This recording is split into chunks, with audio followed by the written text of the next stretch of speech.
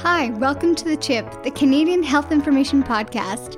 I'm your host, Alex Maheu. In this show from the Canadian Institute for Health Information, we'll give you an in-depth look at Canada's health systems and talk to patients and experts you can trust. Join me as I go beyond the data to find out more about the work being done to keep us all healthy. Today, we're talking with the one and only Andre Picard, renowned health columnist for the Globe and Mail. Andre is also a best-selling author who has received honorary doctorates from 6 different universities. We're chatting with him about what it's like to report during the pandemic, how social media has dramatically changed his work, and the long-term effects he hopes COVID has had on Canada's health systems. Hi, Andre. Welcome to The Chip. How are you doing? I see you've grown a bit of a pandemic beard. Not too bad, thanks. So, Andre, I'll dive right in. Your name is synonymous with health reporting in Canada. And as a renowned journalist, your reputation is so critical to the work you do. I'm wondering, how did you go about building the trust with your sources and your audience from your early career? Yeah, I don't think it was anything planned or deliberate. It just I fell into health reporting, and you just get to know people over the years and keep going back to good sources, keep getting better, learning your stuff slowly and gradually. And I don't think there's any magic formula to it. It's like any job, you learn on the job and you hopefully get better at it. Well, you certainly have. I'll take you back a little bit, actually, to earlier on in your career, to what was potentially one of the very first crises you experienced as a reporter. You may remember very well the Craver Report, well known as the tainted blood tragedy in the 1980s, in which thousands of people were exposed to HIV and hepatitis C through contaminated blood. I mention this because I think there are some similar and interesting parallels between that crisis and the one we're currently finding ourselves in, COVID. What were some of the similarities you experienced in both of these? And maybe what's changed in journalism since then? Yes, I think a couple of things. One is AIDS has kind of been the arc of my career. I started as a student journalist in the early 80s when AIDS was coming along. We were very interested in the campus press about that. I went to the Globe. I started covering AIDS because essentially no one else wanted to. It was not a big issue in the mainstream press. And 40 years later, I'm still writing a lot about AIDS. So I think that's really shaped my career. And I think it shaped the way I cover things. To me, health is primarily political, and it's a policy issue. It's not a medical issue. So I don't really cover medicine. I do the policy stuff, the policy geek stuff, if you will.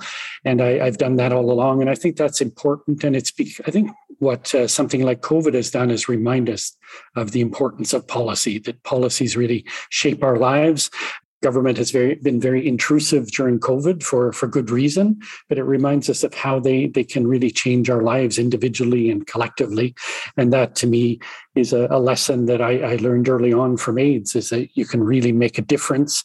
You can stop a pandemic, you can slow it, or you can allow it to go out of control, depending on the policies you have and how you use data and how you talk to the public. So all these things are really important. The second part of your question, how has journalism changed? Well, it's changed profoundly.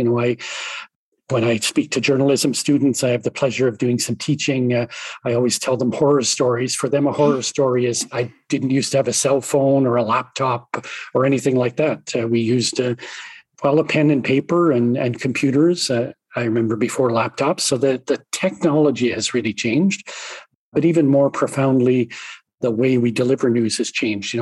Journalism, comes from the French word jour, so the news of the day, and that doesn't exist anymore. It's minutalism now. Every minute there's something being posted new on our website, on the internet.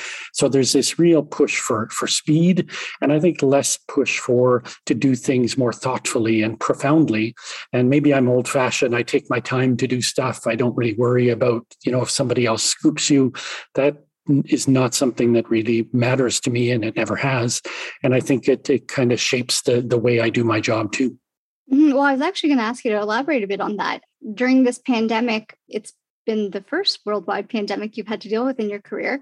And facts change on the daily, if not hourly or by the minute sometimes.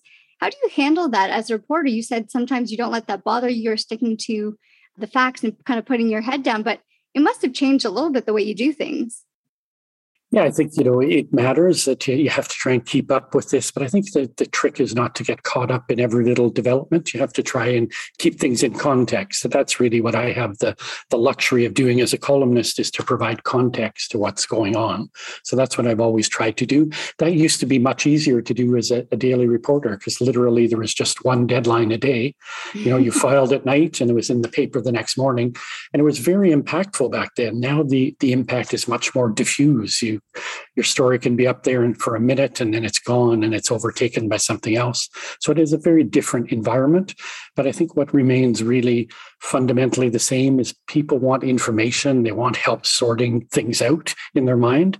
And that's actually become much more important than ever, because we have this huge fire hose called the internet, and somebody needs to help them to figure stuff out. What's important, what isn't, what should I read, what shouldn't I read? Absolutely. I think that's a really critical role, especially now more than ever. I want to ask, obviously, the pandemic has been extremely stressful for everyone. And for you, I can only imagine the stress that comes along with having to report on this and really being in the trenches of COVID data and kind of being bombarded with this every day. But I think what's been extremely difficult for a lot of people is the fact that personally, they're going through a lot at the same time. I know for you, you released a book on long-term care, very heavy topic during the pandemic as well. And I know you've spoken publicly about the fact that you've lost a loved one through the pandemic who lived in long-term care as well. How have you been coping with all of this personally? And how do you kind of juggle having to deal with it in every aspect of your life? I think, first of all, I think as journalists, we write about the worst of the worst. I think we get very early on in this, we recognize our privilege. I'm lucky that I have a job, that I've had lots of opportunity to do things like publish a book, to do speaking, et cetera. So it's actually been good for me. So I don't feel I have any right to complain about anything. But it is, there's a lot of work. It's just been this relentless 20 months almost now of just, it never stops. They don't really have holidays, stuff like that. Our bosses have been very good about that, to make sure people have some semblance of work-life balance, but some of us are better at that than others. I'm lucky in that my kids are grown up, so I don't have the stresses of, nothing. This pandemic has been really hard on certain demographics. No question, working women with young children have been hardest hit. People, seniors in institutional care, racialized workers, those are the people who are suffering. And I'm not in any of those categories. I am very privileged, and I recognize that, and I try and use my voice and my privilege to have more time to help inform people. You mentioned you're using your voice to help inform people, and your voice is backed by data. CIHI is focused on sharing reliable data to help improve Canada's health systems, but we're just one of the many organizations that provide data and information. I can only imagine how many emails you get a day. How do you vet what's trustworthy when there's so much information coming at you? Yeah, that gets harder over the years because everybody has a platform now. You used to know sort of the basics, but you go back to the old reliable sources. CIHI is obviously something I depend on a lot because, as you said, it is trusted data. It's Canadian data. That's not always easy to come by. We often rely on American stuff and, make that divide by 10 formula, which always isn't accurate.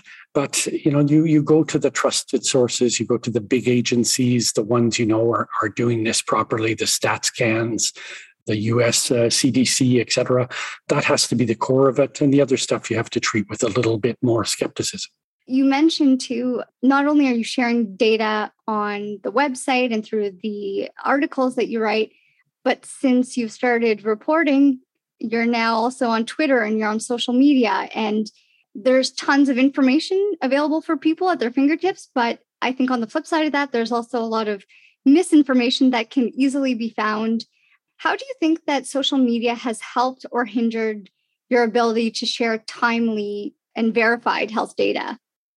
Yeah, for me, I'm a little too obsessive about Twitter. I spend way too much time on there. But to me, it's just another tool that came into my toolbox along the way. I mentioned before, I didn't used to have cell phones or laptops or the internet.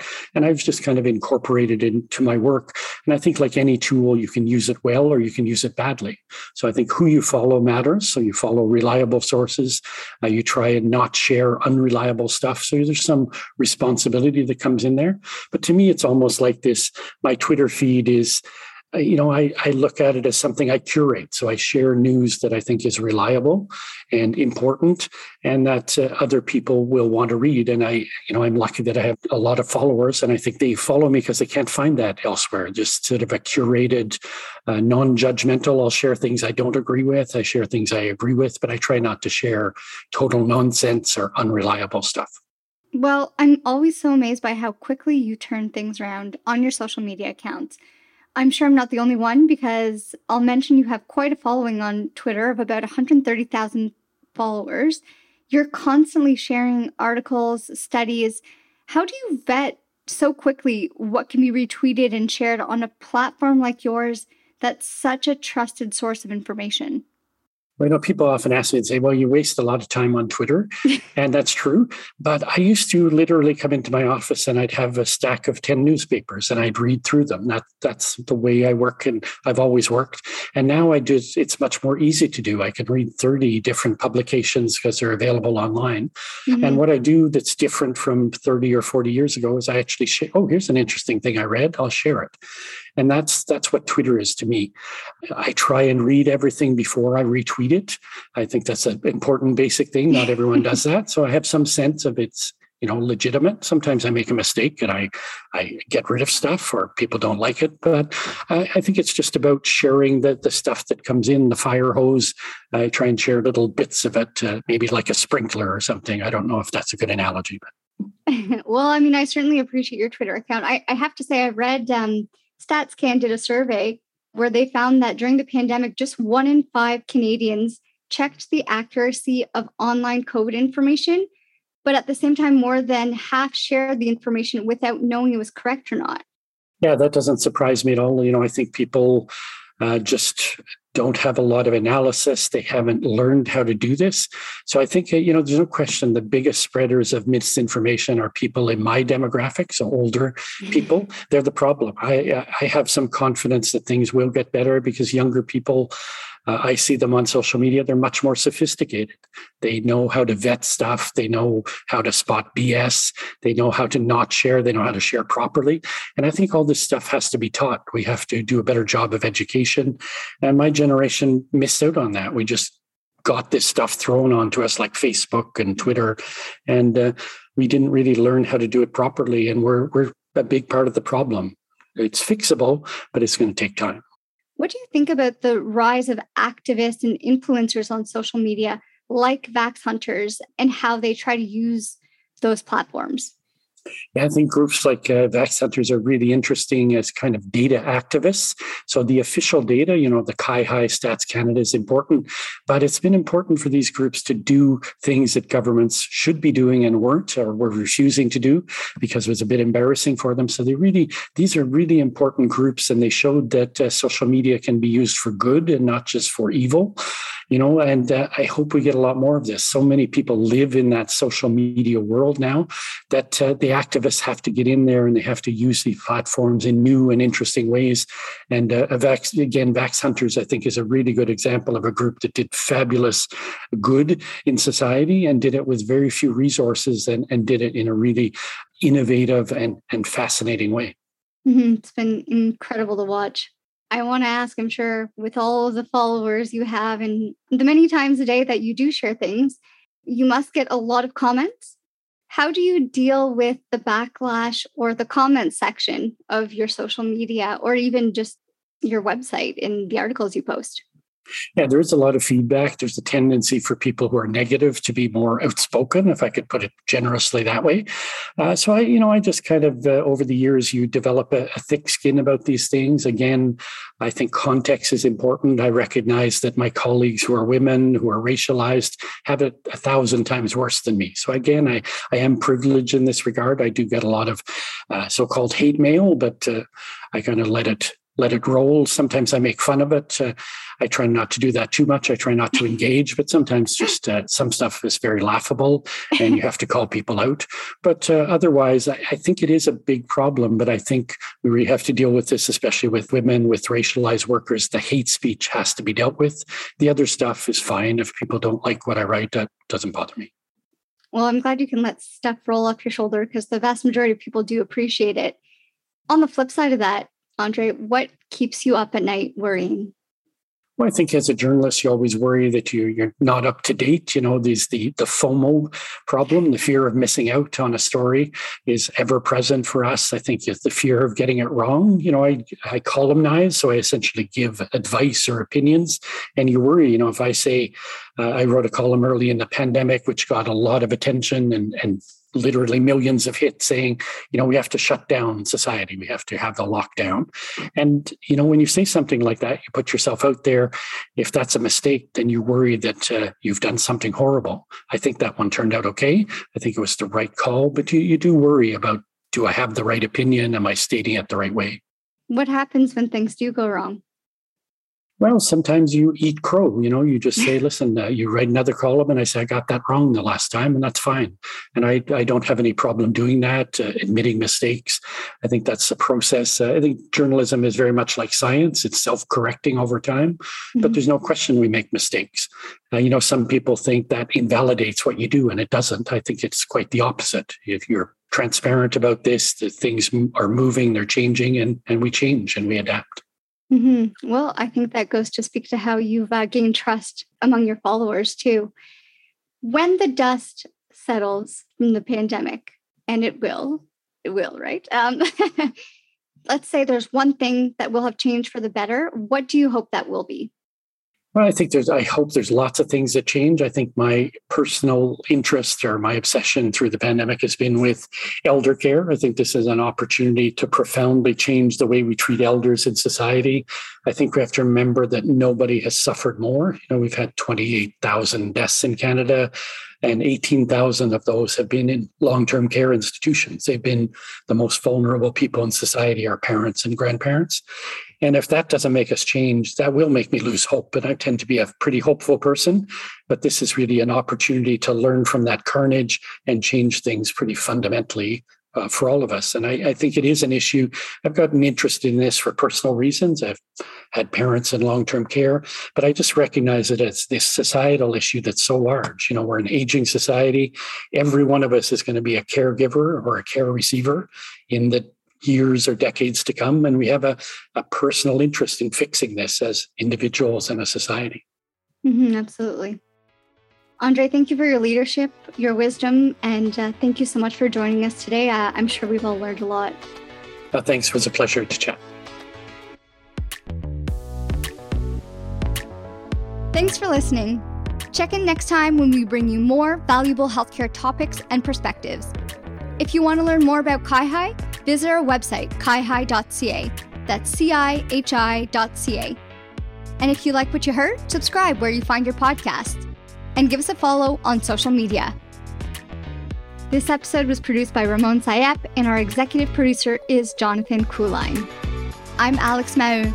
Talk to you next time.